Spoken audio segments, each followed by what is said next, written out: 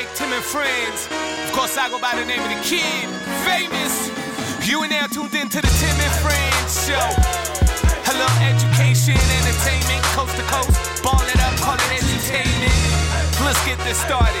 Uncle Tim, let's start this show in 5, 4, 3, 2, 1. Let's go. Okay. So that wasn't ideal for the Toronto Blue Jays. Yankees win. Yankees win. 7-2 the final. Sure, the Bo Sox lost, but the Mariners won. But to almost fittingly quote Yankees legend Yogi Berra, it ain't over till it's over. And it's as true now as it was when Berra uttered the words in 1973. Admit it. 85% of you already counted this Jays team out. We already hit the panic button, what, twice, Jesse? Yes, correct. 2 times? Yep. Double it up? Yep. We've already hit that thing twice. And yet, a week ago, the bandwagon rolled like it was 2015, or dare I say, 1993. Yes, this may be trying to ski through a revolving door, but if you haven't been watching or been distracted by this whole global pandemic thing, the last 2 bleeping seasons have been like skiing through a revolving door, and yet here they are. The Jays still have a chip and a chair, and frankly, they probably have no business having that chip or that chair. The only 2 batting lineups in the major leagues that are younger than the Jays are Cleveland and Baltimore. Even with the signings, the trades, the pitching staff, they're still one of the youngest teams in the big leagues. And yet, time and time again, they have been tested. They have been left for dead more than once. And yet, here they are, still standing and still got a shot. I said it before, I'll say it again. You never lose if you always keep fighting. And this team has shown the type of mettle and perseverance to be able to stay in this thing from Dunedin to Buffalo, back to Toronto, all points in between. Just to stick around this thing is exactly the type of perseverance they will need to summon right here, right now. Do you like the summon that I settled into? That they need to summon right here, right now. Movement from you today. I like it. Against a Cy Young candidate and Garrett Cole, you need to summon some sort of power. And you'll need to summon it again against Corey Kluber and John Means. It's going to take a 5-game winning streak. It will take 5 straight wins. But it starts with 1. Tonight, Jesse Rubinoff. Tonight, Canada. It's time to summon the inner Jose Bautista or Joe Carter to be the hero at the end of the night. I think that's a song. Those don't happen without a Robbie Alomar blast or an Edwin Encarnacion home run, arms extended. Speaking of summoning, arms extended. Carter doesn't get to touch them all or hit the biggest home run in his life without Paul Molitor's single or Ricky Henderson's walk. So it's time to summon Henderson's guile and Molitor's smooth swing. Time to summon the ghosts of Blue Jays. Stop doing this over there, Jesse. Stop. Sorry. You're distracting me. Time to summon the ghosts of Blue Jays past and find your Alfredo Griffin or Pat Borders. Do it for those who came before you. The John Oleroods and the Luis Sohos and Turner Wards. And all points in between. Find that inner strength you saw from Russell Martin and Josh Donaldson. But also Kevin Pillar, you'll remember. He had to get a bat on a ball in the bottom of the 7th against Texas. Find somebody to be the pinch-running Dalton Pompey or Ryan Goins. Just enough to distract Sam Dyson.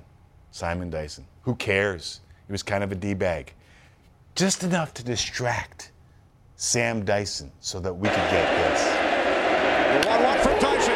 Bautista with a drive. Deep left field. No doubt about it.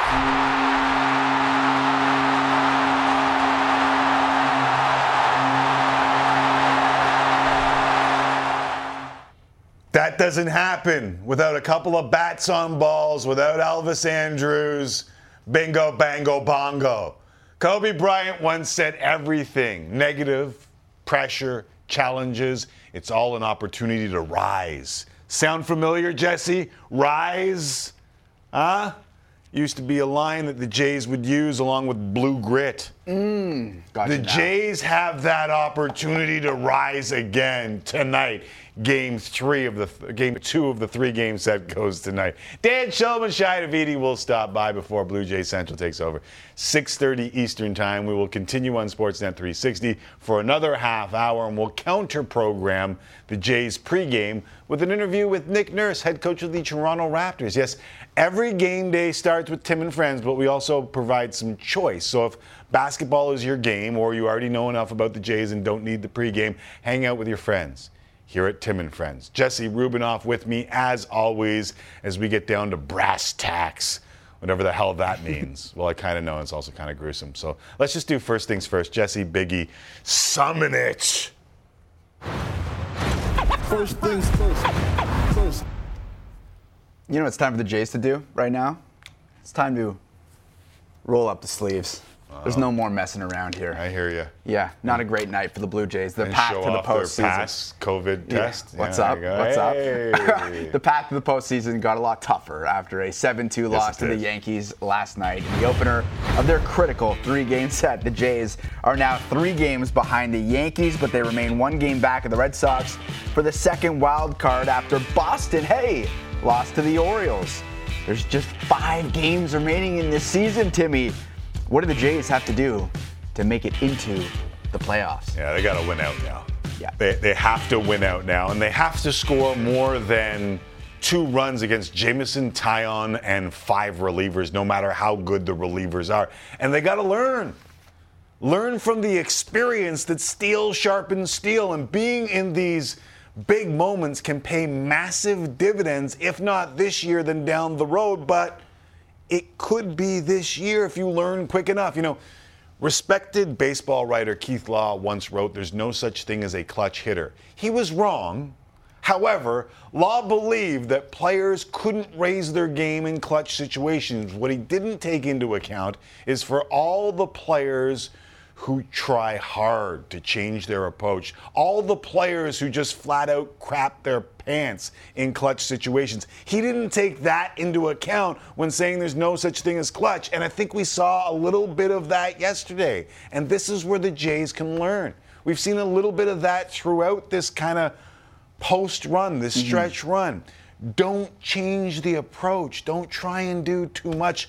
Trust in the talent. I repeat, trust in the talent, because it's there for everyone to see. But every once in a while in sports, especially when you've been a superstar your entire life, you push a little too much to be the man. And this team is full of dudes that have been superstars their entire life. And I've seen a little bit of that over the last little while. Now they just got to relax and do what they've done to get them here, and that's not push. Take good approaches at the plate, don't chase it.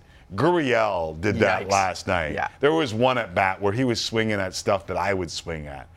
Bo hadn't been doing that until last night. He was swinging at a bunch of stuff that he normally lets go, and Vladdy has hit another skid.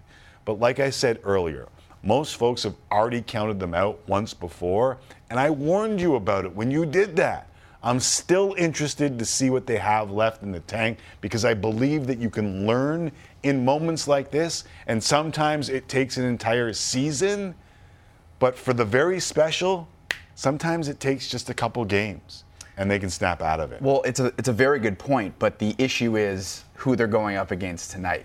Can you find a way to get those bats going? Can you change the approach going up against a top Cy Young candidate tonight in Garrett Cole? The pitching matchup tonight, Garrett Cole against Jose Barrios. Is there a chance the Blue Jays can turn the tide and get it done against Garrett Cole tonight? You know, it's funny. I'm looking at the numbers, and obviously his numbers against the Jays are pretty good this season. 2-1 with a 2.74 ERA.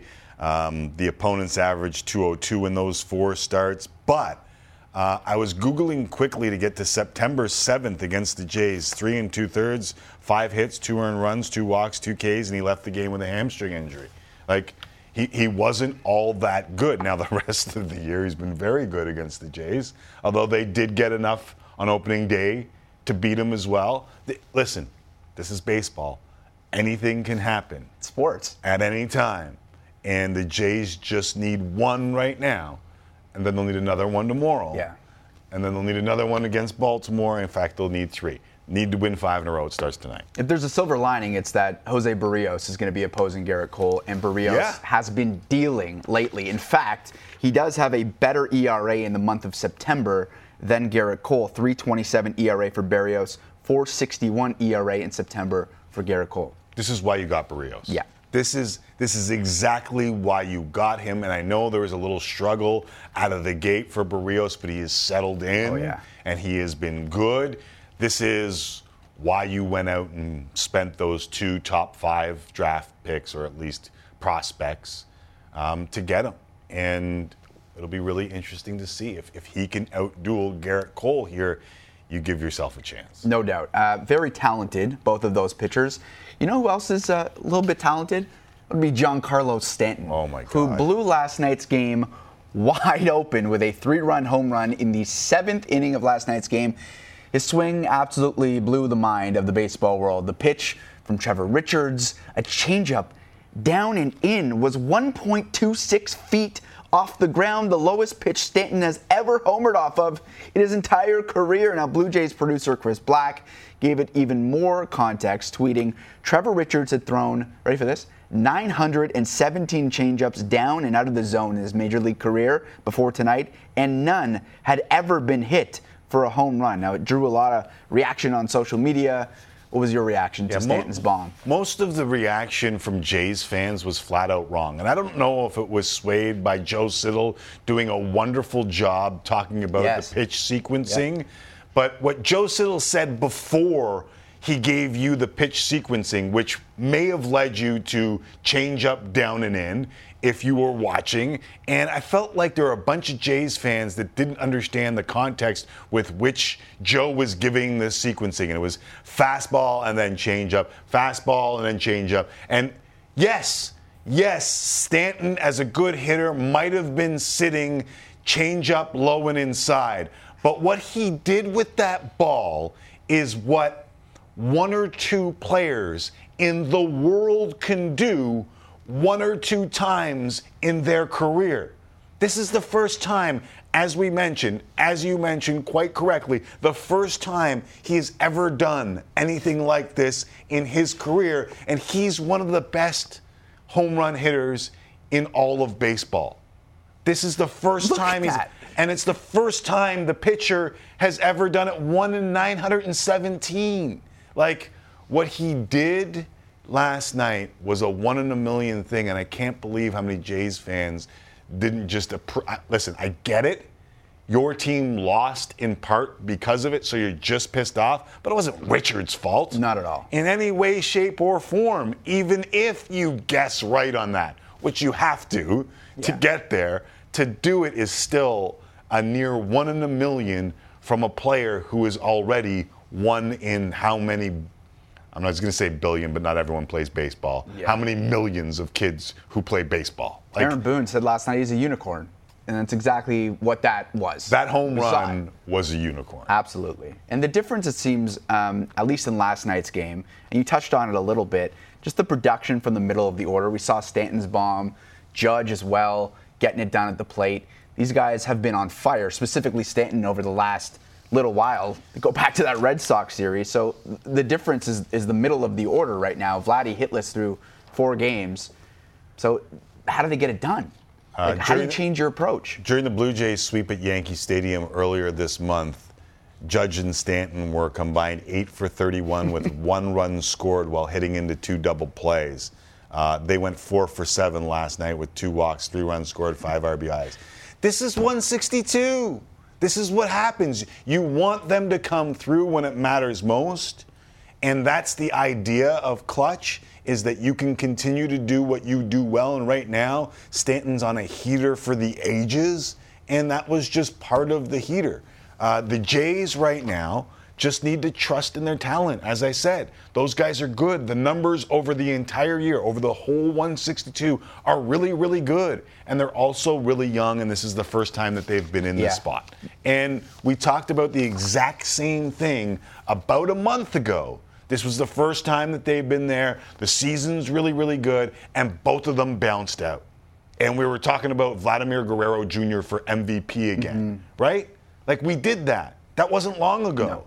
So we can't forget about that, even if you're in the midst of what is the most important game of the year tonight. Yeah, you mentioned how it seemed like their approach, you need to trust the talent. That's what you're saying. They need to trust the talent.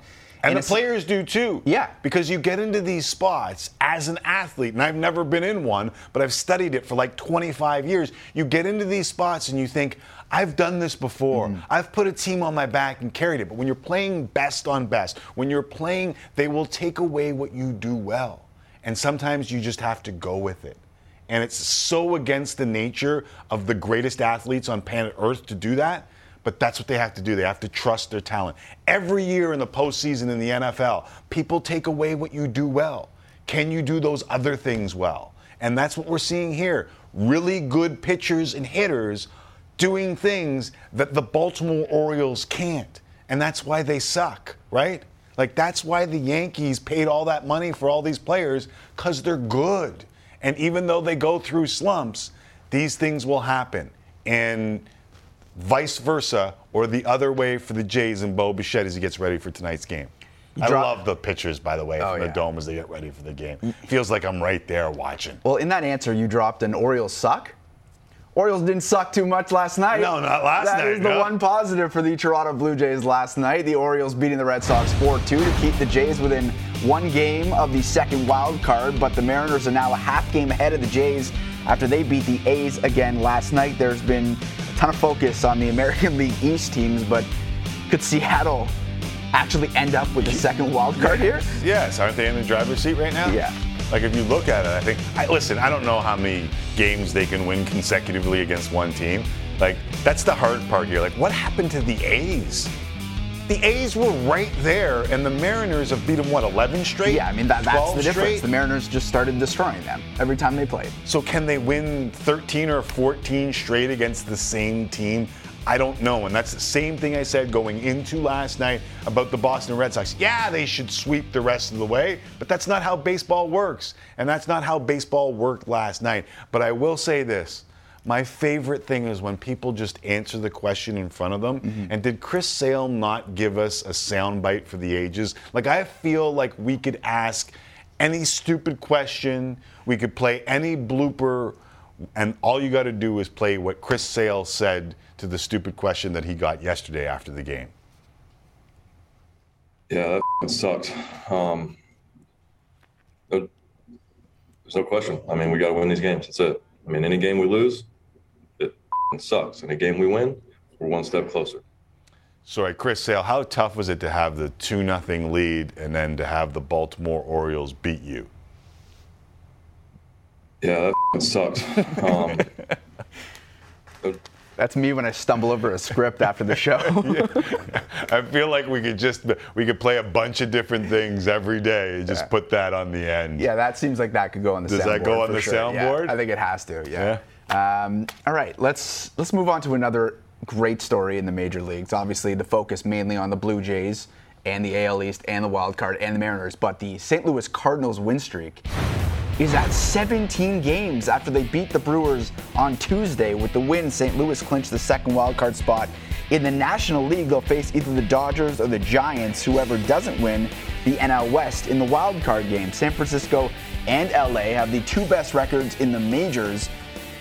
But would you pick anybody to beat the St. Louis Cardinals right now? Yeah.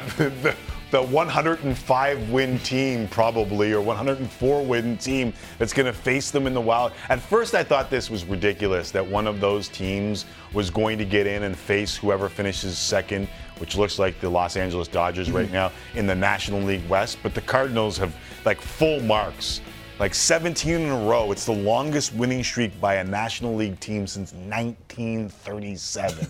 It is unbelievable. 1937. I wanted to double check. I looked down at my notes. 1937. Okay, if they win the rest of their regular season games, they would match Cleveland in 2017 for the second longest streak in Major League Baseball history. So they could lose that one game. The crazy thing is that one of these two teams, either 103, 104, 105 win Dodgers probably, or Giants, or the team that is on the longest NL winning streak in like almost 100 years, is going to lose a one-game matchup in the wild card. It's like, how much stock do we put in a team getting hot at the right time, right? Because we see that in every sport, whether it's the hockey team, you get into the playoffs and they have a hot goalie and then they just go on a run. Yeah. It's like, that's what the St. Louis Cardinals are at right now. But that's what the St. Louis Cardinals always do. Right. Like, they always seem to find a way. They're the one that made everyone go, I don't know about this wild card, because of their run in 2011. They just seem to, whatever they have in the water there, the culture there, they're doing something right. Because like, one of their months earlier this year was one of the worst that they've ever had in their franchise history. And yet here they are doing this. Very proud franchise, too. Yeah. Always somehow successful. Always. Speaking of proud franchises. Yes. The Edmonton Oilers. Hey. Oh. I tried to go Gretzky to Curry there. Oh, very nice. Yeah, the Oilers offense looked in mid-season form last night in a 6-0 win over the Seattle Kraken in front of more than 13,000 fans at Rogers Place. Edmonton got goals from Connor McDavid, Zach Hyman, Darnell Nurse, Jesse Puljujarvi, and 2 from Brendan Perlini. What impressed you most about the Oil? I really want to go like Perlini, have the conversation, go with some obscure kind of deep hockey cut that will have all those people who are so insular in and around hockey let me in. But the answer is McDavid. It's always McDavid. The pass to Hyman was absolutely ridiculous. Absurd. Like, he's leaning the other. Watch Zach Hyman's face once he realizes what just transpired. He just chuckles. Now, let me remind you, what the hell was that? Was his reaction, right? Like, this is a guy that just came from Marner and Matthews and now is playing with McDavid, and he turns to him and goes, what the hell was that pass? Thank you very much. May I have another? And he will. Like, he might have 40 of them because of Connor McDavid. It was just leaning the wrong way, such a subtle move. And you know how much I love the subtleties of games. Mm-hmm. That pass is just ridiculous. How does it seem like every single offseason we come back and somehow Connor McDavid has not dropped off at all, but actually gotten a little bit better at something? And it just seems like every single year that happens for a guy who's been the best player in the league already for a number of seasons. Just the ability to harness that talent and continue to get better. Like, I don't understand how it happens. Yeah. What is he doing in the off season that he can just come back and be better every single year? He's like obsessive about the game, right? To be at that level. But he does this thing that, and I'm going to give full credit, and we need to pour a little out for a bunch of people across this nation. Radio took a big hit at Rogers today, and a lot of friends and people who come on this show lost their jobs today. And I'm going to give full credit here to Scotty Rintoul, who I do the show with. It used to be the Rintoul Show, and it was Rintoul and Sermon. And their producer, Jamie, gave me a line. It's called Chuckles Per 60. And I always talk about players who can make you chuckle and make other players in the National Hockey League or whatever pro league they play in laugh.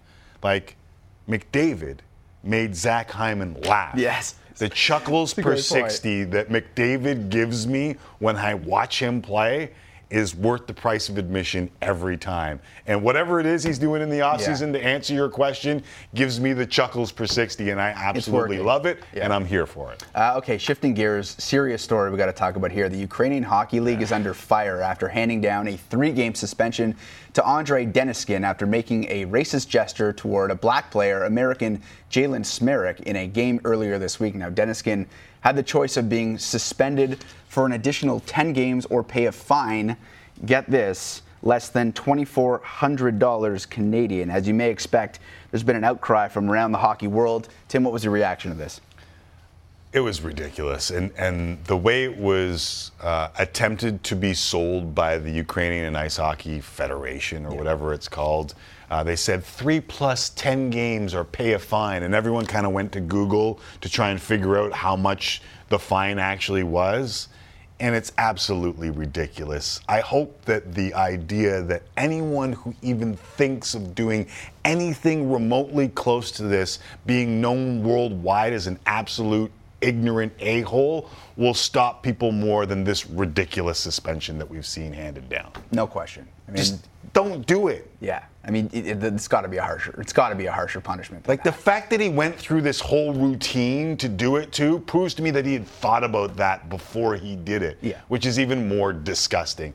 If you're ever thinking of doing something like that in any sport, just slap your own face, move on, and then do some reading, and hopefully we'll all be in a better place after it. It's unanimous across the board that it needs to be a harsher penalty, obviously. Without a doubt. All right, still to come. My sit-down with Raptors head coach Nick Nurse from Raptors Media Day. Plus, we'll head to the ballpark a couple times ahead of the Yankees and the Jays as we check in Shai Davidi and Dan Schulman ahead of first pitch. And we'll get to your Jays thoughts and feedback. We've been on the old Twitter machine at Tim and Friends, and people are weighing in. We'll get to those next. Tim and Friends on a hump day. Let's go. It is gone! A 3-run home run for Stanton. He's done it again. Another huge blow against the Blue Jays. Wow. 17 consecutive wins. The run of 21. It's been historic, amazing, incredible. How, as grown-ass men, do you move on from spots like that? It was just like a little bit of an eye-opener for me that I was doing some things that I didn't even think were that big a deal.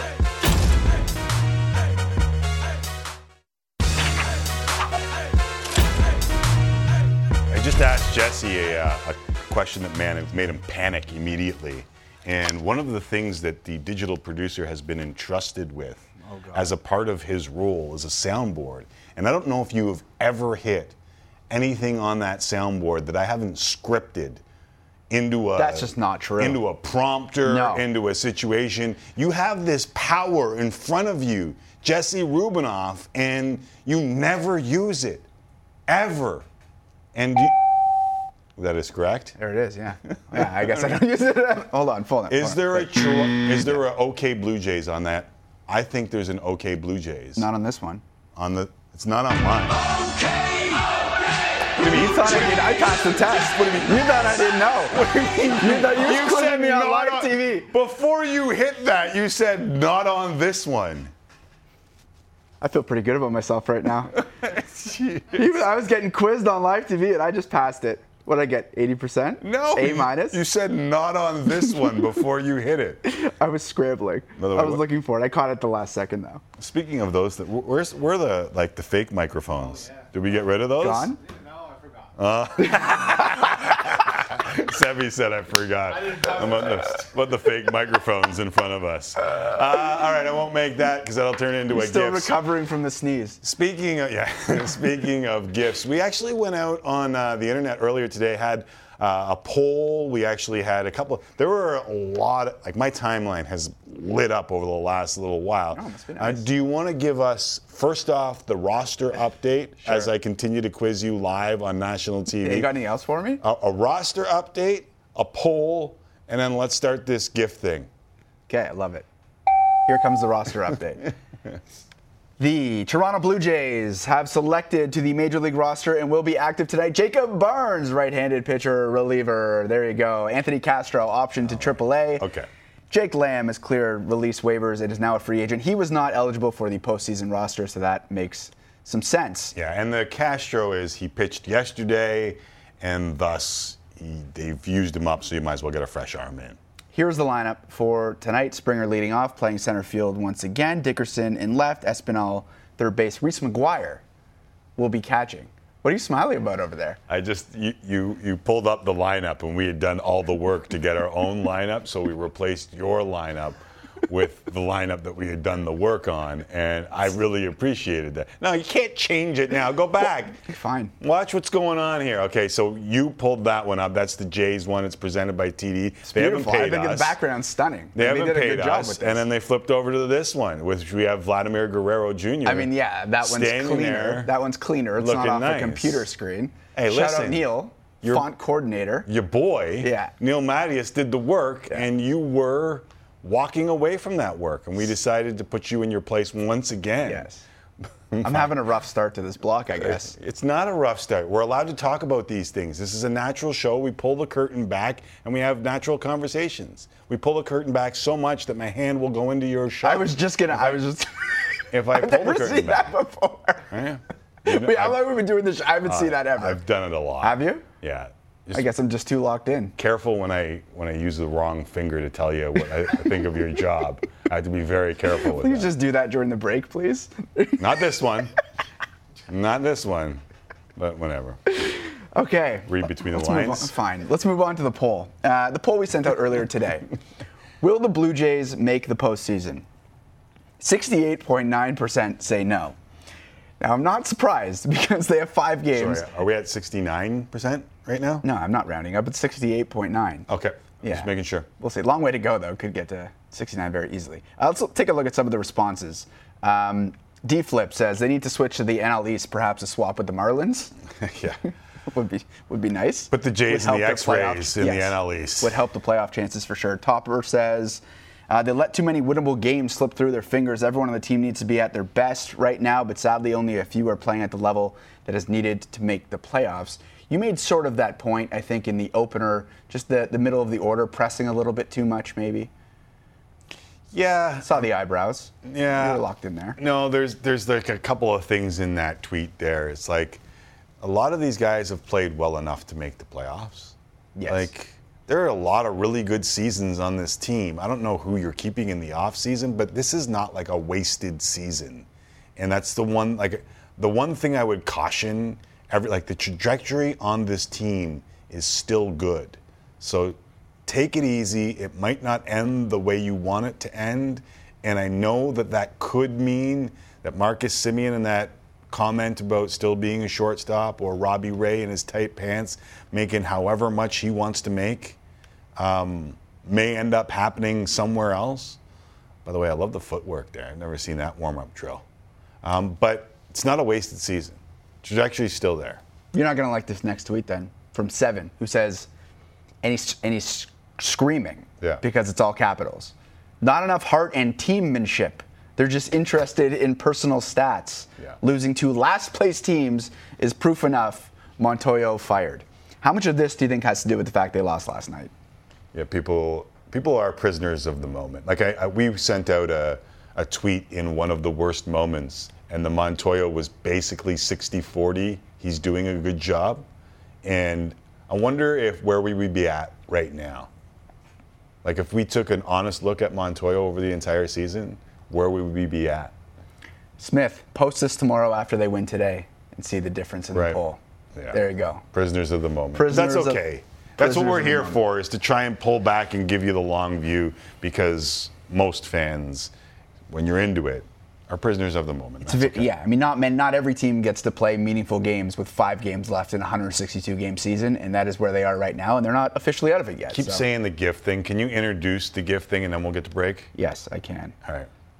The Blue Jays are 1 game back of the wild card with 5 games to go. We asked you to drop a GIF to describe how you're feeling about the Jays' postseason chances. You're allowed to be a prisoner of the moment. With the GIFs. When you send those GIFs in, be as much of a prisoner of the moment as you want to be, because this is real life. This is real drama. Sorry, I've heard that somewhere before. Time to get to the ballpark after the break. Do the Jays... Is that too old a reference for you? Do you not remember that reference? I have no idea what you're talking about. Real life, real drama? Do the Jays need to go on a 5-game winning streak? Someone tweet in, tell Jesse where real life, real drama, real TV is from. And can they start the train against Garrett Cole tonight? Chai Davidi next from the ballpark. This is Tim and Frank. I can just Google it.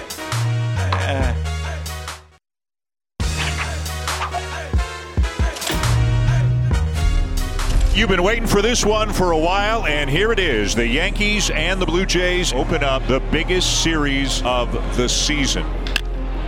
Ground ball, base hit into center field. Springer's going to come in to score. 1-0 Blue Jays. Driven out to right field. See ya! Judge goes the other way. Tie ball game. First and second, 2 down, and they're talking about Giancarlo Stanton. There's a swing and a high fly ball. Deep to left field and long gone. He's done it again. A 3-run home run for Stanton. He cannot be stopped. The Yankees take the opening game of the series. The Blue Jays still just one back of the Red Sox, who lost in Baltimore. In case you hadn't seen it, it's a tough start for the Toronto Blue Jays last night. Not only did they lose, but the wave was going around the Rogers Center. By the way, I have no problem with the wave whatsoever. But if they want actual playoff games, the Jays need to start winning again, starting tonight. You can't have fun at a game. Jays, Yankees coming up, Sportsnet. Blue Jay Central, 6:30 Eastern. Like I know I'm in the minority on the wave, but I don't really care. If you're having fun at the ball game, it's like the hardcores are like, what are you doing the wave for? It's a really important point of the game. What, you can't see the game when you're doing the wave? That might be the hottest take you've had in months. In months. Nobody likes the wave. I have had the same take for a long time. And in fact, during the pandemic, one of the things that Sid Cicero said to me is, I'll never get mad at the wave again. I started the wave once at the Carrier Dome in Syracuse at a Syracuse basketball game. I started the wave at a wedding once, and it was amazing. That's fun. Yeah, that's really fun. Well, the Carrier Dome's better, though. Time now to bring Shai Davidi into the conversation. Terrible timing. Shai, do you like the wave? You know what? I'm actually reeling because now I'm in agreement with Sid, which never feels good. Because I was thinking that too. The first game back here when I saw the wave, I was like, you know what? I'm just happy that people are in the stands and we're back doing this. Like, do the wave, have fun, man. After the past couple of years we've had, just enjoy it. But normally I would be sickened by it. So, But just enjoy yourself at this point. But, it doesn't feel good agreeing with Sid, so I feel like maybe I need to change my opinion. That's what I changed Sid. Like, I was like, but people are just having fun. And after all this nonsense, like, this is what we need to get back. The world is too divisive these days, Shai Davidi. And I know that we all can't agree on the wave, but can't we just all agree on fun? And if people are having fun, who gives a bleep? Exactly, and I think that's what people haven't been together in these kind of numbers. Now, I mean, we're obviously a couple months into this at this point, so yeah, it's not old hat yet. I still, every time I come to the ballpark now, I certainly still have that new appreciation for it, where it's like I'll never take this for granted again after the pandemic. Not that I did beforehand, but I think you know what I mean. It's just you certainly appreciate it a bit more. And just like, you know what, let's not judge everybody all the time. You know what, you're at a game, have fun, you're getting lost in the moment. That's part of the experience. Without a doubt. Hey, listen, we're watching George Springer in the cage right now. And I know that you talked to George Springer before the game. What was the conversation about?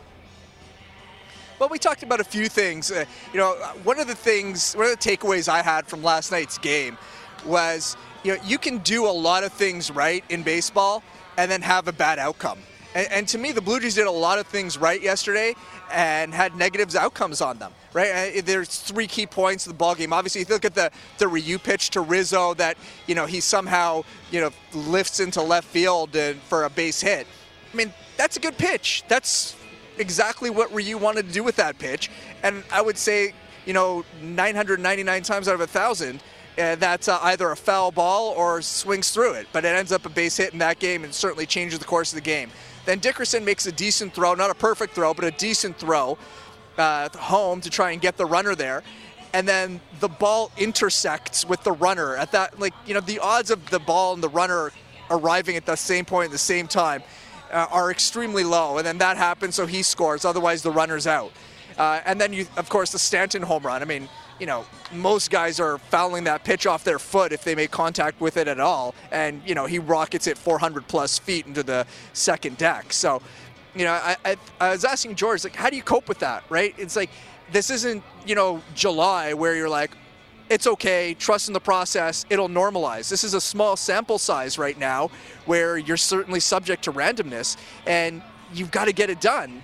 And, and he was saying, like, you got to understand that, but if you start changing what you do, you're going to get yourself into bigger trouble. You just have to believe, and that you keep doing the right things. Most of the time, you're going to get the right outcome, and the times where you don't, you have to be able to just wipe it away and move on. Because, for the Blue Jays, there still is another day. It's certainly a little bit of a tougher path now, but there still is another day. Yeah, it ain't over till it's over, said Yogi Berra, and I quoted that off the top of the show. And I also said that you need to trust the talent. And I thought that over the last little while, there are some Jays who are in this spot for the first time that have done that a little bit. Lourdes Gurriel had an at-bat where he was chasing stuff out of the strike zone, and I thought this is trust the talent. Bo Bichette, before last night, had a couple games in a row where he was swinging at a lot of stuff. And Vladdy, I know he's hit the skid. I haven't seen him do as much of that chasing, but it's really hard for the kids to just trust their talent, especially when they've been superstars their entire life. Did George bring that up at all in the conversation about the kids having to learn to trust that talent? Well, not necessarily in that way. It was more just sort of understanding that the more you try to do things, that's bad in baseball. And I think those guys know it. But it's also just sort of understanding the emotion of what you feel in that moment, and then learning to sort of drown it out in a sense and just trust in the things that you normally do. And I think these guys want it so bad. Like Vladimir Guerrero Jr. isn't out there chasing numbers. Bo Bichette isn't out there chasing numbers. They just want to do damage to a baseball. And you can kind of see them wanting it. I mean, certainly Bo, in some of those at-bats you're mentioning in the Minnesota series, that's him trying to hurt a baseball really, really badly, and maybe not necessarily waiting for a pitch that gives him a better opportunity to do it. Mm-hmm. And, I think in the first at-bat yesterday, you saw Guerrero, he was really ready to go for Taillon. He was ready to ambush him.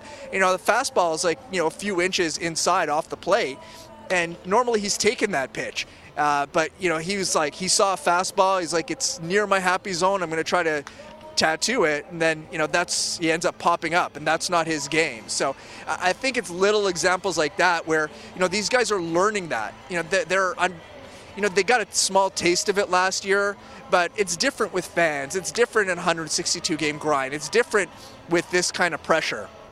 And, that's part of their learning process. And, Jordan had been through that in his Houston days with what was a young team that graduated to that point. And, there's some of that going on right now for this team right now. We just had an all-caps tweet that Jesse brought up about chasing stats. So would you agree or disagree with the notion that Toronto Blue Jays right now are more worried about stats? Yeah, I mean, it's kind of silly at this point. Like, everybody's trying to obviously do some damage because that's going to help you, but nobody's up there looking at the scoreboard saying, hey, I need to get, to this number of home runs, or I need this, my batting average is this, and I want hits. And, that was another really interesting point that George made. He said, look, it's not about the scoreboard right now. It's not about stats or what any of that says. It's irrelevant. It's what you need to do in that moment to try and help your team win a ball game. And that's the only way to think about it. And to me, that's it's obvious. But, I think sometimes that gets reflected in, a guy trying to hit a 3-run homer with nobody on base or things of that nature, maybe trying too hard. And then it looks like somebody's chasing stats when someone's just trying to impact a ball game. So, I don't think you see selfishness in the play of this team. I think maybe there is a little bit of the learning to manage the emotions and manage the desire. This is why they got Jose Barrios, isn't it? Oh, yeah. I mean, you just think about just having that guy for this game. And, Ryu was probably better than his stat line yesterday. But the thing is, it's a relatively comfortable at bat, right? That velocity piece isn't in there the way that it is with Barrios, who's really going to get in there, and he's got, he's coming hard, and the ball's breaking hard and in on guys. It's a much less comfortable at bat, and maybe that creates a little bit more margin for error for him.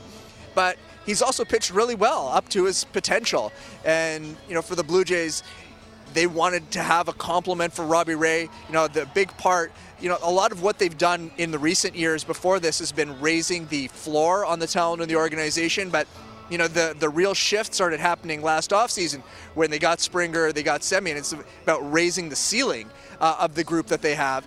And, Barrios was a key to that because, it's not only a piece for this year, it's a piece for next year as well, perhaps beyond further to that. And he's somebody who can carry the ball in this kind of game and that you can put up against Garrett Cole and say, yeah, I feel good going into that game competing against arguably one of the best pitchers in baseball. Shai, I love catching up with you, especially on a game day like today. Jays-Yankees, second of a 3-game series tonight. Blue Jays Central is about 35 minutes away. Thanks for doing this. No problem. Embrace the Yanks, guys. Have fun. There is Shai Davidi with fans already trickling into the ballpark. In fact, we got a tweet from the BD crew watching Shai talking live with you. And I hope he's not talking live with us because the picture that BD crew includes in this tweet is him looking at his phone. Yeah, no, that was a little bit before he was talking live to you, but still. Nice. Thanks for watching. I love that people will tag us on tweets like that and know what we're doing. We've always said that this show is about you guys. That's why Jesse is here, so that we can find things like this when you send them to us live on the show. So it's awesome that you're doing that. We're not done at the Rogers Center. After the break, we'll check in with Dan Schulman ahead of his call of tonight's game. Next on Tim and Friends. Tim and Friends, time for Tim and Friends. Tim and Friends. Tim and Friends, time for Tim and Friends. Tim and Friends. And now, time for real sports talk with Tim McAuliffe and friends of the show. Still can't believe the Sheepdogs made another song for us. Yeah, they're too good. We appreciate it. Back here for hour number 2, Tim and Friends, full hour on Sportsnet 360. And that will include my sit down with the head coach of the Toronto Raptors, Nick Nurse, from Media Day on Monday as he assesses his team going into the season, and some prolonged conversation about Pascal Siakam included in that interview. Only 30 more minutes, however, on Sportsnet. But Blue Jays Central takes over ahead of Game 2 between the Yankees and the Jays, and we'll get you set for it starting right now. Game day, as always, starts right here on Tim and Friends. The Yankees took the air out of the dome last night with a 7-2 win in the series opener. Jays now 3 games back of the Yanks, a game behind the Red Sox, half game back of the M's in the wild card chase. Tonight feels like must win. I hate to do it, but I think this is a must-win, and they'll have to do it against one of the best pitchers in baseball. Garrett Cole on the bump for the Yanks, 2-1 with a 2.74 ERA and a whip of 1 against the Jays this season. The 104 is on the entire season. The Jays counter with their deadline pickup. This is why you went out and got him. Jose Barrios, who they acquired for spots like this. 3.50 ERA and 11 starts for the Jays. Here's the lineup for the Bluebirds tonight. It's almost identical to last night. Only change, Reese McGuire behind the plate instead of Danny Jansen, who had been swinging a pretty hot stick. George Springer remains in center field with Lourdes Gurriel still DHing and batting 6th. Yankees lineup also similar to last night. 1 through 6 is untouched. Judge, Stanton, 3 and 4. Gio Urshela homered last night, or Urshela in English or Spanish. It's actually bilingual. He homered last night, moves up to the 7th spot, playing short. Kyle Higashioka is in for Gary Sanchez, batting 9th, catching Cole, and he always, for some reason, seems to do damage against the Jays. Also activated another good reliever, Jonathan Loaizaga, back and active tonight. They've won 7 straight. Here's Charlie Montoyo on the opponents. The Rizzo bloop single, it was almost in the dirt. And then the home run by Stanton, it was almost like, remind me of Black Guerrero Sr. I'm almost hit the dirt. And he hit it, whatever, I don't know how many miles. So that's when you can see somebody's doing well, you know. And let's not forget their bullpen is pretty good too. So whenever they have a lead, that's a plus for them. Right, and when things like that happen, like, you know, those pitches, the Ryu pitch, that's not a bad pitch. Yeah, it's not a bad pitch. Exactly. You get it. How can you trust it when everything's keep doing what we're doing. There's the reason why we're here. You know, we earned the right to be here. So keep doing what you're doing. Welcome to Jamrock. I knew that was coming. The Junior Gong Marley, I believe. Yes. The Orioles did the Jays a big favor last night by beating the Red Sox Tonight, Zach Lowther and his ERA close to 8 against Nathan Eovaldi. But it's baseball, kids. Mariners half game ahead of the Jays now as they continue to surge when it matters most. They finished their series with Oakland. Frankie Montas, Logan Gilbert. You can see that game 10 Eastern, Sportsnet 360. No need to scoreboard watch. You can simply just watch. Thanks to your friends right here at Sportsnet. Speaking of friends right here at Sportsnet, joining us is the man who will call the game tonight, Dan Shulman. Danny boy, thanks for doing this. Appreciate your time as always. You got it. Good. I can't see you, but good to hear you. But I know you can see me, and that's all that really matters. It's probably a good thing that you can't see me, although there is a little before and after with me and you whenever we're out here. That's true. Yes. Garrett Cole. How you feeling about tonight? How you feeling? Where are you emotionally right now? It's must win, and that's what we're at right now. Like I hate using the term must win when it's not an absolute must win, but this is as damn close as you can get to must win.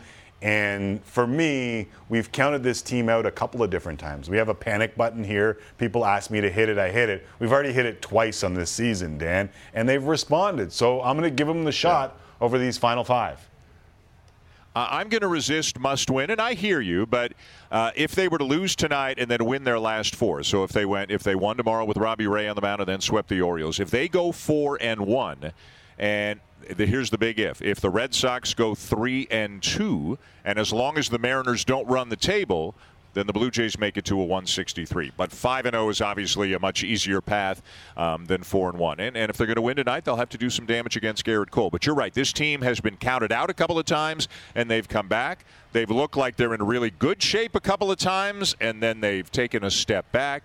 You know, maybe they'll bounce back from last night and get off to a quick start against Cole. But I hope so. For the fans who have waited for this team to come home and expanded capacity, and they bought tickets, and I hope they can see this right through to the end of the regular season. Yeah, without a doubt. And the excitement is obviously back in the building, and you could feel it last night. It's funny because I don't know that we've talked about the resiliency of this team near enough. I mean, the 3 different homes, the young team, the trying to keep things together. I think we only heard from Ross Stripling when he said, listen, this is tough to move people. Like, I might not be able to see my family for a little while. Like, that's the only thing that you've heard from any of these guys about having 3 different homes. And I think if you put the Yankees on this journey, you probably would have heard something different.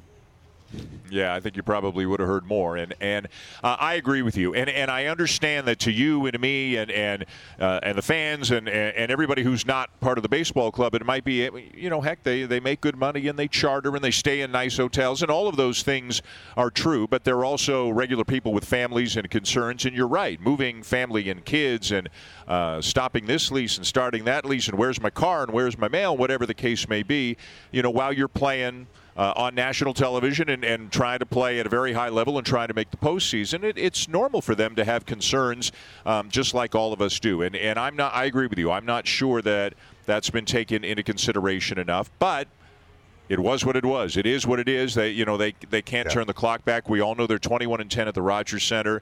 I think we all feel if they'd have been home all year, they'd have a better record. But again, this is where they are. They lost some games they should have won, probably more than won some games they should have lost. There have been a couple of those too, obviously, but they've put themselves in a pretty difficult situation, obviously, right now. But there still is a pathway to the postseason. I think even if they lose tonight, but certainly if they win tonight and could win tomorrow. They're going to have to win at least 4 of their last 5 to have a chance, and they're going to have to get some help from Baltimore and Washington playing Boston over the last week. Yeah, that's the part that scares me a little bit, and where I may disagree with you a little bit is on the other teams. But it is baseball. Anything can happen, and proof was in Chris Sale losing to the Baltimore Orioles last night. Speaking of really good pitchers, both of us have already said the name Garrett Cole. He seems to have moved on from whatever controversy surrounded the spider tack. Yes, he has. Although he does have a 5.75 ERA over his last 4 starts. one of which was against the Blue Jays. It was the first of those 4. That's when he came out with a hamstring issue in the 4th inning. He also gave up 7 earned runs to Cleveland, but he is still Garrett Cole. He is still one of the best pitchers in baseball. Jose Barrios not far off. This is a great matchup. Cole knows the Blue Jays. The Blue Jays know Cole. This is not going to be easy. They've got some guys who have some pretty good career numbers against him, Teoscar Hernandez among them, but there's no question if you're talking about the best starting pitchers in baseball, he is on a very short list. And if the Blue Jays are going to win this game, they're going to have to earn it. Nothing's going to be handed to them tonight. As if the Yankees bullpen didn't look good enough yesterday, they get even more help today, don't they? Jonathan Loaisiga is back in case you were worried that they didn't have enough guys who throw 98. Now they add Loaisiga to the bullpen, and they're incredibly deep right now. You know, Chad Green's been around a long time. He's a very good reliever. Luis Severino, back from Tommy John surgery in the bullpen. He's throwing 97, 98, pitching in high-leverage situations. Clay Holmes, who they picked up from Pittsburgh, actually didn't have his best performance last night, but generally has been great, and they didn't have to use Aroldis Chapman last night, right? Had Urshela not hit that home run on the top of the ninth, Chapman pitches the bottom of the ninth. It looked that way anyway, and maybe so he's not, maybe he throws 25 pitches last night, and it impacts him tonight. So, yeah, they are loaded in the bullpen. Aaron Boone's got 10 arms down there on his pregame Zoom today. He said, yeah, this is probably the most comfortable I've felt with the bullpen all season long. We're used to the Yankees having a really good bullpen, but for stretches during this season, it wasn't actually that way. But it is that way now, and that's why best way for the Blue Jays to win, get a lead, keep a lead, rather than try to come from behind late against that bullpen. And even when you have a lead against this team, there are arms of a different variety, and Judge and Stanton flex those arms. I know you have a relationship with Aaron Boone. I don't know how much you've been able to catch up with him over the last little while, but that ball that Stanton hit yesterday, I mean, it was unicorn-like. It's unbelievable what he was able to do with that pitch. It's the lowest pitch in terms of off the ground Giancarlo Stanton has ever hit for a home run, and it is, I believe, the first down and in changeup where Trevor Richards has ever surrendered a home run. Now, Richards threw Stanton, I believe, 4 of them in that at-bat, and I believe threw him 4 of them in an at-bat 3 weeks ago in the Bronx. So Stanton, listen, he's hot as can be right now, and he obviously picked up that it was a changeup, and he knows where Richards likes to throw the changeup, down and in, and he's just so strong. I mean, he doesn't need to get all of it to hit it out. Everybody knows that. He's a monster, right? And he's on fire right now. And Judge is very hot as well. And even if just those 2 guys are hot, it makes the Yankee lineup really imposing. There are other guys towards the bottom of the order not hitting as well, but when Stanton can be really streaky, but when he's on a hot streak, I mean he's as hot as anybody in baseball right now. And I think obviously here's a Captain Obvious. They got to be really careful. If they get into a situation with first base open or the wrong matchup or something, like, don't be a hero. Send them down there and try to get. I think it's Gallo hitting 5th. So you really got to pick and choose when he's on this kind of a run. But that's this team. Like, it feels like that's a microcosm of what this team is. Like, when they're on, look the bleep out, and when they're off, they look average. Yeah, so they're not a great defensive team, and they've been a very poor base running team all season. But don't they look like a different team, like a totally different team than the Blue Jays played 3 weeks ago in the Bronx? The Blue Jays never trailed in that 4-game series. But again, Stanton wasn't on this run, and the bullpen wasn't this good.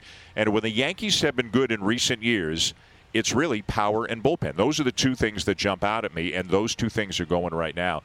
They've homered in 19 consecutive games, and maybe that doesn't sound crazy. It's the 3rd longest streak in Yankee history, and it's the 2nd longest streak for any team this year. And it's not like they're hitting 1 home run a game either. They've got 41 home runs in their last 19 games, and since August the 1st, the only team that's hit more home runs than the Yankees is the Blue Jays. But right now, the Yankee bats appear to be 1 through 9. Yeah, they're going. They're a little bit hotter than the Blue Jays are. But you know what? It can all change tonight. You never know. I learned the most about sports doing play-by-play from working with people like you work with Aaron Boone.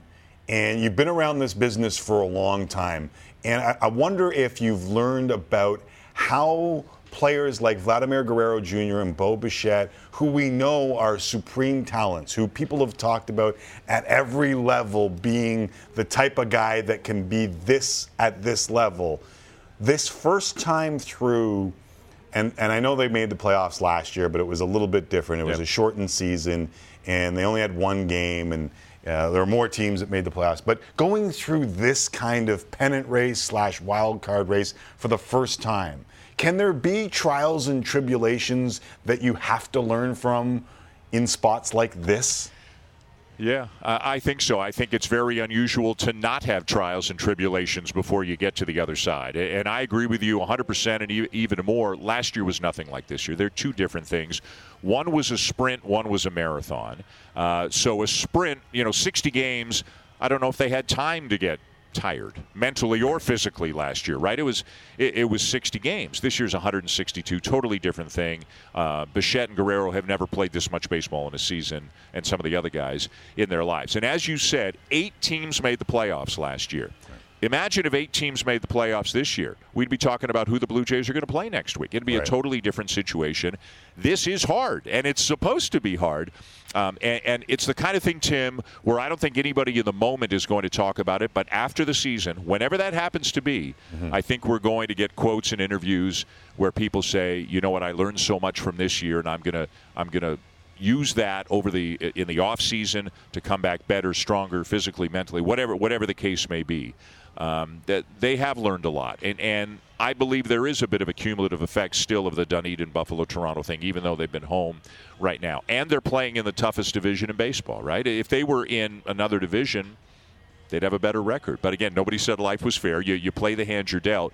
But I think it's the kind of thing where at the end of this season and coming into next season, no matter how this year ends, we're going to hear guys like Bo and Vladdy and some of the other players talk about what the experience was like, what they learned from it, and how they hope to put it to good use going forward.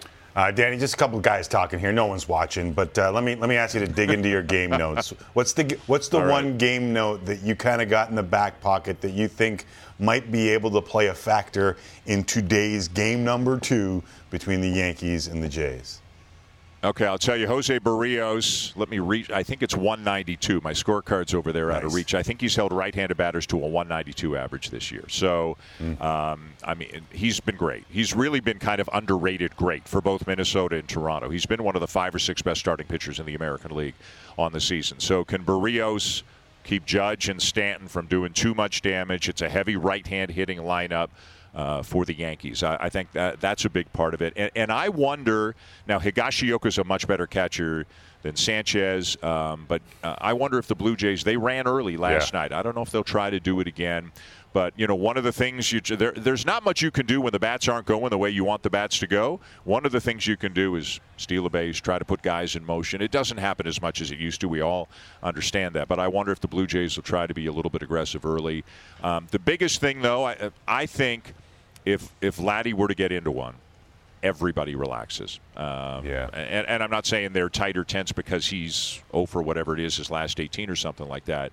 But, his good is the best, right? And I think if he were to have a good at-bat in the first inning, do something, whatever that something might be in the first inning, I think everybody might relax. So those are some of the things I'm looking for tonight. There would be a collective exhale, and it wouldn't be just in the dugout. I think it would be in the stands as well. Looks like we're going to get 30,000 in that Rogers Center tonight. Nice to see, nice to feel, and nice to call. Danny, thanks for doing this. Anytime. Looking forward to it. There is Dan Shulman, who will have the call of tonight's game. And as a play-by-play guy, you love being able to lay out and just let the audience take control of the big moment because you're going to get that pop, that reaction. And I could just kind of hear Dan do that a couple times last night, more than he would have done with 15 because he got the 30. Or time for a break. We'll continue the Jays pregame show. We'll give you a sneak peek. Hazel May sat down with tonight's starter, Jose Barrios, and we'll do that next. As the folks continue to trickle in, $30K tonight at the Rogers Center. Will it get the Jays to a victory? We'll find out very soon. Tim and Friends continues. This is Tim and Friends, and we are less than 10 minutes away from sending you to Blue Jays Central on Sportsnet. Stanton and Judge on a tear right now. You see them at batting practice. Here's Charlie Montoyo on how dangerous that combo can be. Yeah, you know what it is? That thing reminds me of how we were 2 weeks ago. They're hot. Everything's going their way right now, and that's how baseball works, you know, and they're playing good baseball. So the one thing when you got 2 hitters back-to-back, you got to get the other guys out. Try not to have many people on base because you said it, they're really hot. How hot are they, Jesse? Stanton and Judge have driven in 63% of the Yankees' runs during their 7-game winning streak. Like, okay. You see what Stanton looks like at the plate, and like specifically that Richards at bat, and we saw what he did to that ball that was 1.26 feet off the ground. Like, I know how amazing Vladdy has been, and I know what Shohei does, but just like in terms of imposing figures, when those two guys step up to the plate, like, are there 2 more imposing batters in all of baseball than these 2 guys? Like, they are the Bronx Bombers. Yeah, like, that's the name. They are the Bronx Bombers. They're massive, and I love the batting stance of Stanton specifically. That adds to the imposing figure that he cuts at the plate, without a doubt. But as we talk about this, and I got a chuckle out of Sebi, which I love, on the 63% of the Yankees' runs have been driven in during the 7-game winning streak by those 2 dudes. But if you look at Barrios' numbers, and the reason why I asked Dan to dig into the game notes is, as a play-by-play guy, you're looking at things like matchups. You're looking at ideas that may play out during a game, and when you live in that world, which I can't do because I got to watch all sports right now, sometimes you find stuff like that. And think of what he told us. Barrios, right-handed batters, are hitting 192 off of Barrios. If he's able to quell the uprising that is Stanton and Judge and take a couple of those RBIs away, that's how you might be able to beat Garrett Cole in whatever we're determining this must-win to be. Yeah. Near must-win, actual must-win, 90% must-win. Shulman thought it was more of a 50% must-win. Like, that's where we're at right now. And speaking of Barrios, coming up on Blue Jays Central, Hazel May sits down with the Jays starter tonight, and they discuss this. Here's a sneak peek. You know, Blue Jays fans are thrilled to see Jose Barrios in a Toronto Blue Jays uniform. During trade deadline, did you know your name was out there? Did you know that you were eventually going to be moved? Yeah. I started hearing about all the rumors. Obviously, a lot of posts in media. Now with the media, we can see a lot of stuff out there. Trying to keep myself focused on where we are before. Now we're here. So again, Hazel May, Jose Barrios sit down one-on-one. You can see that coming up on Sportsnet and Sportsnet on Blue Jays Central.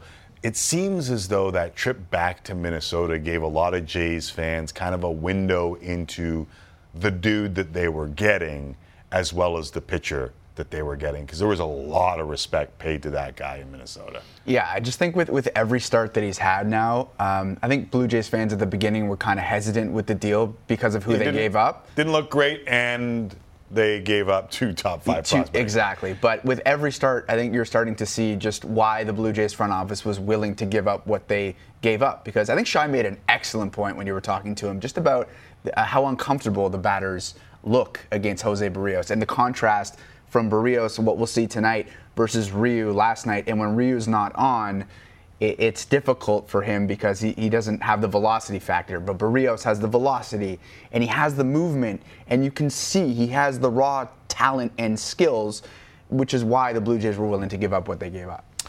Earlier today, as we often do in this show, we'd love to get you involved. Yes. And we did via Twitter. We had a poll, and we asked for, we were trying to take the temperature of the Toronto Blue Jays faithful.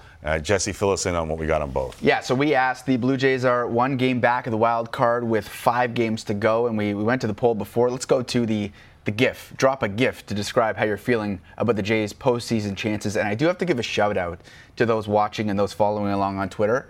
Almost 500 responses. Love it. With GIFs to this one tweet. So let's rifle through a couple here because there's some good ones. That's engagement, Jesse. Gary. That's engagement. Yeah, that's pretty good number there. Gary, so, I mean, you knew that was coming. You're pulling the hair out, and I figured I'd start with that one because I didn't. Yeah. I mean, what are you trying to say? You used to pull it out. Yeah, I've been in all these situations before, kids. Right. That's why you go from Jim Carrey. Oh, too good. All right. Maggie. Yeah. This. I mean, yeah, there you go. I was waiting for it. From Jim Carrey to this. Yeah, Jim Carrey to this. Yeah, I mean, we saw that it's yesterday. I think I read a tweet that said it's a national drunken party. Are you a drinker when you watch games? Like, I'm the opposite. I kind of want to be focused. I want to be sharp. I want to understand what's going on. Maybe one, but not like this. No, I mean, if I'm at the game, I'll have one. But like, if I'm going home tonight, like there's fandom and then there's work. Like, we're watching. I gotta dig deep here when I'm watching. It's a work night. Yeah, gotcha. No drinking allowed. Okay, the cat says, "Oh, this is a great one. I'm fine." Yeah, I mean, it's a stressful situation. What can you say? David, The Office, very nice. Yeah. Jack. That's too good. Jack, happy. I miss 30 Rock. Eh? Do you? Yeah. Okay, Dimitri. So you're telling me there's a chance, and we saw that sign was up at the Rogers Center not too long ago. And there is a chance, but like you said, they got to run the table. Yeah. This reminds me of the 5-game playoff we were talking about yesterday, the 5-game tiebreak. So this happens and this happens. All right. Andrew, Larry David. Yeah. I'm with you on the hello, darkness, my old friend. I've come to talk with you again. Not a lot of optimism in that one. That's the choke from Game of Thrones, King Joffrey. And finally, he was kind of an idiot, eh? Matthew, you got this. Yeah, King Joffrey, you're not a fan. Were you a Game of Thrones person or no? There's a long story to that we do not have time for right now, but I'm still, I think, on season 8 or 6. There are only 8 seasons. Like no, you're bang on. Yeah, 6. I'm on 6. All right, time to send you to Blue Jay Central on Sportsnet. Jamie and Joe standing by to take you to first pitch. Hazel May, Jose Barrios. We'll continue on Sportsnet 360 with Raptors head coach Nick Nurse. That's all coming up on the Sportsnet family of channels.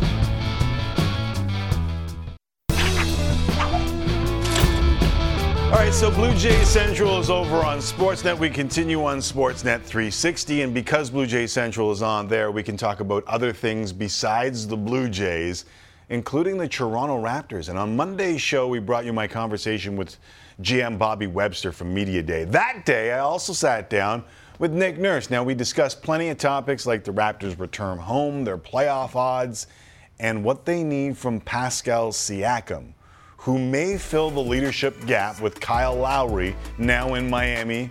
The Raptors have plenty of new faces, including Goran Dragic, who they got in the Lowry deal, as well as 4th overall pick Scotty Barnes. Here now, myself, Nick Nurse, conversating. We're joined now by the Raptors head coach, Nick Nurse. Thank you very much for doing this. No problem. Good to see you. Good to see you. I know that you guys had to jump through some hurdles, and there's still some hurdles every day, but is it finally good to be home? Yeah, it's amazing to be home. I didn't think it was that bad down there, right? It's okay, we're doing it, and but now you're home. And stuff, now you're home and looking back, it's like really the comfort level of just like going down the office hallway and seeing everybody where they're supposed to be and moving around. Feels awesome. Does it feel like you guys will, is there a competitive advantage to having some familiarity, or is that just my fat head thinking here? Let's sure hope so, because I thought we paid for not having one last year, and I think for us, back that have been here before, which there's not a ton of us, right? But still, I think for sure it's going to feel better being here, and much to our advantage. Yeah. Did you know that Vegas has you guys outside of the playoffs?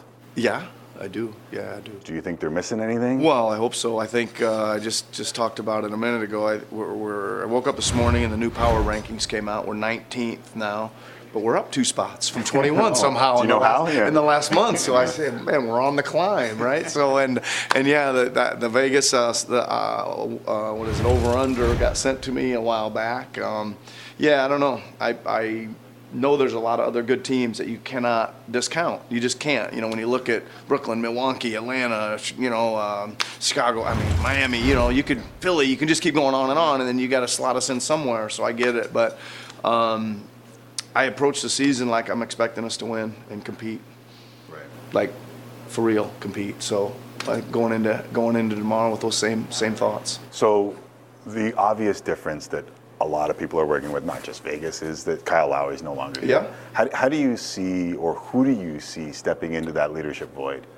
Well, I think it's got to be, everybody kind of says, oh, it's kind of Fred's natural thing, but Fred was kind of already that guy. He's already a big-time leader, and he's got his own kind of slice of leadership pie, I think. I think we're going to need some of these other guys that have been around here a little bit to fill more of Kyle's void than, Fred. He's already that guy. So it's the guys that have been around, right? It's the OGs and Pascals and Chris and obviously Freddie a little bit more. Right. I know you were just answering a question about how long you've been here. Yeah. So the longest tenured, apparently. Yeah. But how easy is it for someone to jump into that? Is it natural? Do you guys encourage it? Is there a growth process? Like, to me, from the outside looking in, it doesn't look like that's the easiest thing to do. Yeah, I don't think it's that easy. But I think like the circumstances we have now is there's a lot of new faces that like, hey, they need direction. Like they're going to come and ask the guy that, hey, you've been here for a while, what do I do? Hey, and I think that kind of promotes it as well or helps fuel it and go from there. But there's a lot of new faces. Right. Seems like a really interesting season for Pascal Siakam coming off the surgery. What do you need from Pascal this year? Well, I think the biggest thing is let's get him healthy, right? Availability still the best ability, right? Everybody says that all the time, but get him healthy and join in the fun, join in the two-way play, and let's play hard at both ends, and let's be really versatile. He's already kind of that guy of what we envision some of these other guys being, from Scotty to Precious to Chris Boucher to, I can just keep going on and on. We got some length, OG, all these guys that are coming at you with the ball. Pascal's kind of our prototype of that, hard defense, stealing the ball, pushing it, scoring, and kind of maybe be the leader of that crew. Right. Tell them how much hard work it was to get there and be that guy and show them the way. Did you see the New York Times column by Sopan Deb that talked about his struggle with being the man or understanding his role as a man? I did not. You did not. If someone came to you and said, I'm struggling with being the man on the team, is it a role of the people around him to make sure that you feel comfortable in whatever spot you're in?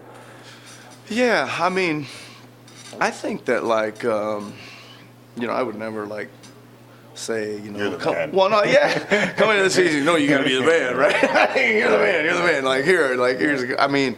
I would always think those things kind of again organically grow and develop, and there's pieces where there's certainly situations at the end of the game that you're going to get the ball at times, right? And again, 3 years ago, I gave him the ball at the end of a game. If you remember in Phoenix, and everybody was like, "What'd you give him the ball for?" I said, "Well, he's good enough. I liked his matchup, and he's good enough." I don't think that should be shifted to one person. Even then, it's Kawhi, Kyle, Serge, it's Fred. It's we're working so we can kind of share that being the man thing. And yeah, he's probably going to get the highest average because he gets the most chances and he's the most talented offensive scorer we got. But I don't know. I try to not really talk in those terms of being the man. Right. One of the things that a lot of people talk about is the one post-game blow-up that he talked about in that column, and obviously hasn't been shied away from. And I'm a firm believer that a gem cannot be polished without friction. This is me quoting someone else that appears smart, because I'm frankly not that smart. But when you look at that and the history there, are you guys past that? Is it more the gem now than it is the friction? How as grown-ass men, do you move on from spots like that? Well, for me, the incident and the subsequent communication and spending some time together this summer and things like that, it was just a little bit of an eye-opener for me that I was doing some things that I didn't even think were that big a deal. Right? Just for instance, we're getting blown out in a game and I just take him out and just decide, that's enough for tonight.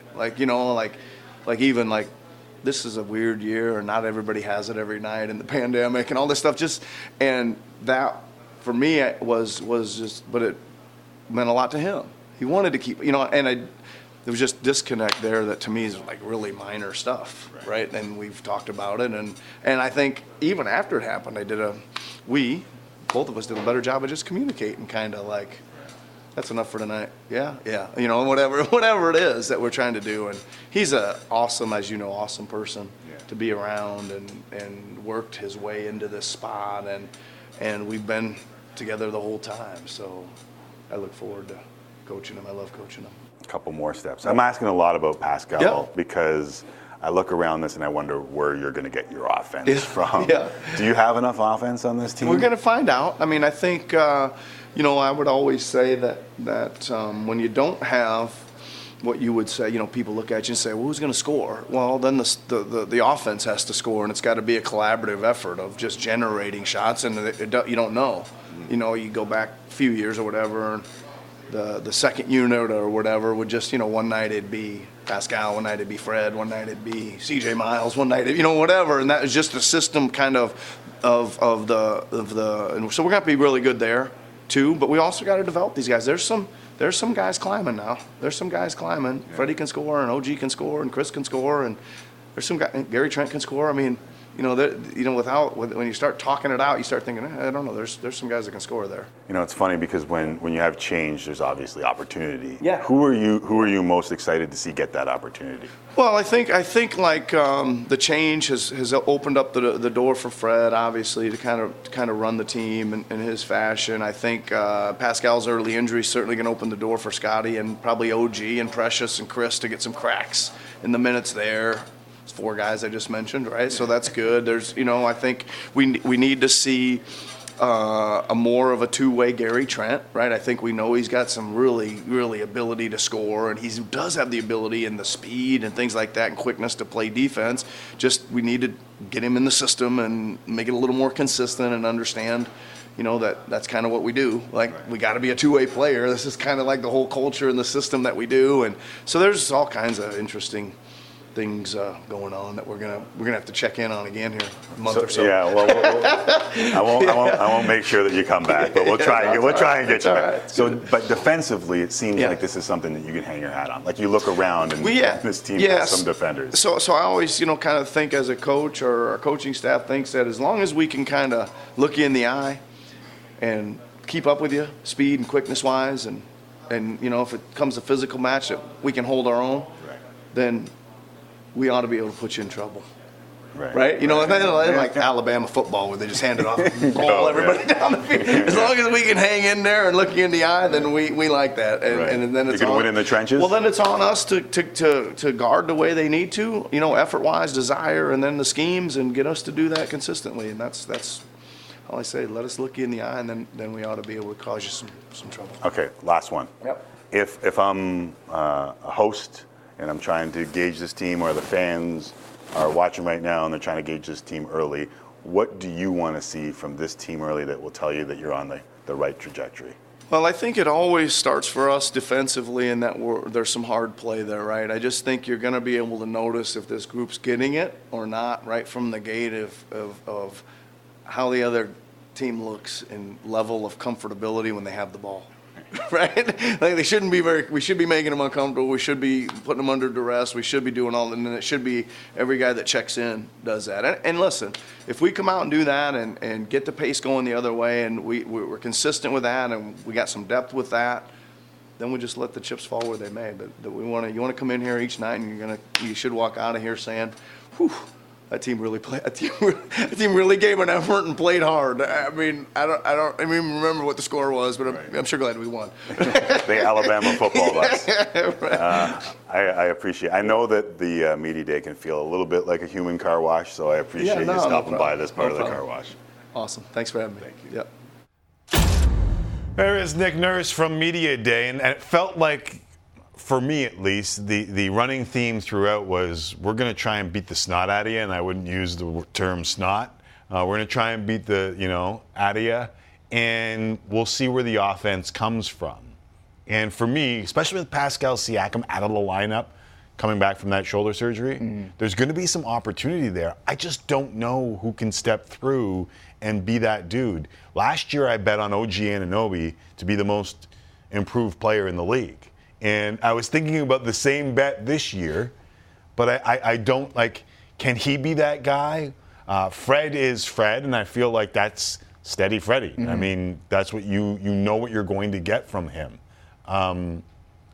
Where is it Gary Trent Jr.? Yeah, I think there's going to be a hole in the lineup when Pascal's not there, and it's going to be up to a multitude of guys. Most of the guys that you mentioned right there are all going to have to step up individually so that the team can score more. And it's guys like Gary Trent Jr., who we did see last year. Score. He came over. He was scoring more than 20 points a game, right? OG Anunoby. Now, the OG one is interesting because a lot of people really desperately wanted to compare him to Kawhi. Like, he's this defensive stalwart, and we're just waiting for him to develop the offensive game.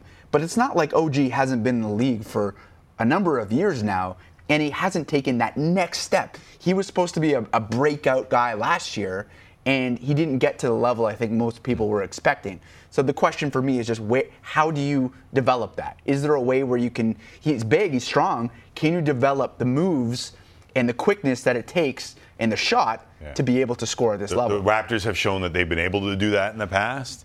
We'll see if they can continue it. Guys, do we have time for, all right, so Monday was Media Day, obviously, in Toronto. It was Media Day across the NBA. And we were doing a lot of Jays over the last little while. And there was one clip that just kept popping up in the back of my mind as something that we need to get to. And it was Karl Anthony Towns on Monday at the Minnesota Timberwolves Media Day. And he was asked about, they parted ways with their team president, as only the Minnesota Timberwolves would do. Like 2 weeks before the season starts, he was hired in 2019. He's gone. Here's how Cat responded to the questions about the stability around him.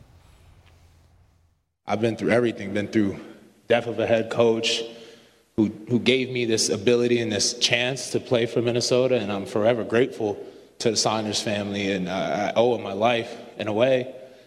I've been through numerous front offices. I've been through numerous regimes. While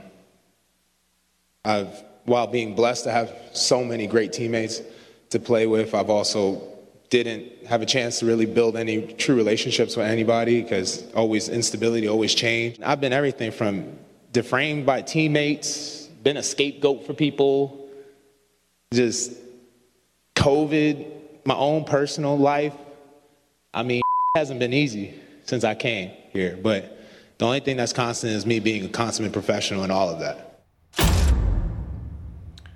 Does that sound like the end of Cat in Minnesota? And is he part of the reason why the culture sucks?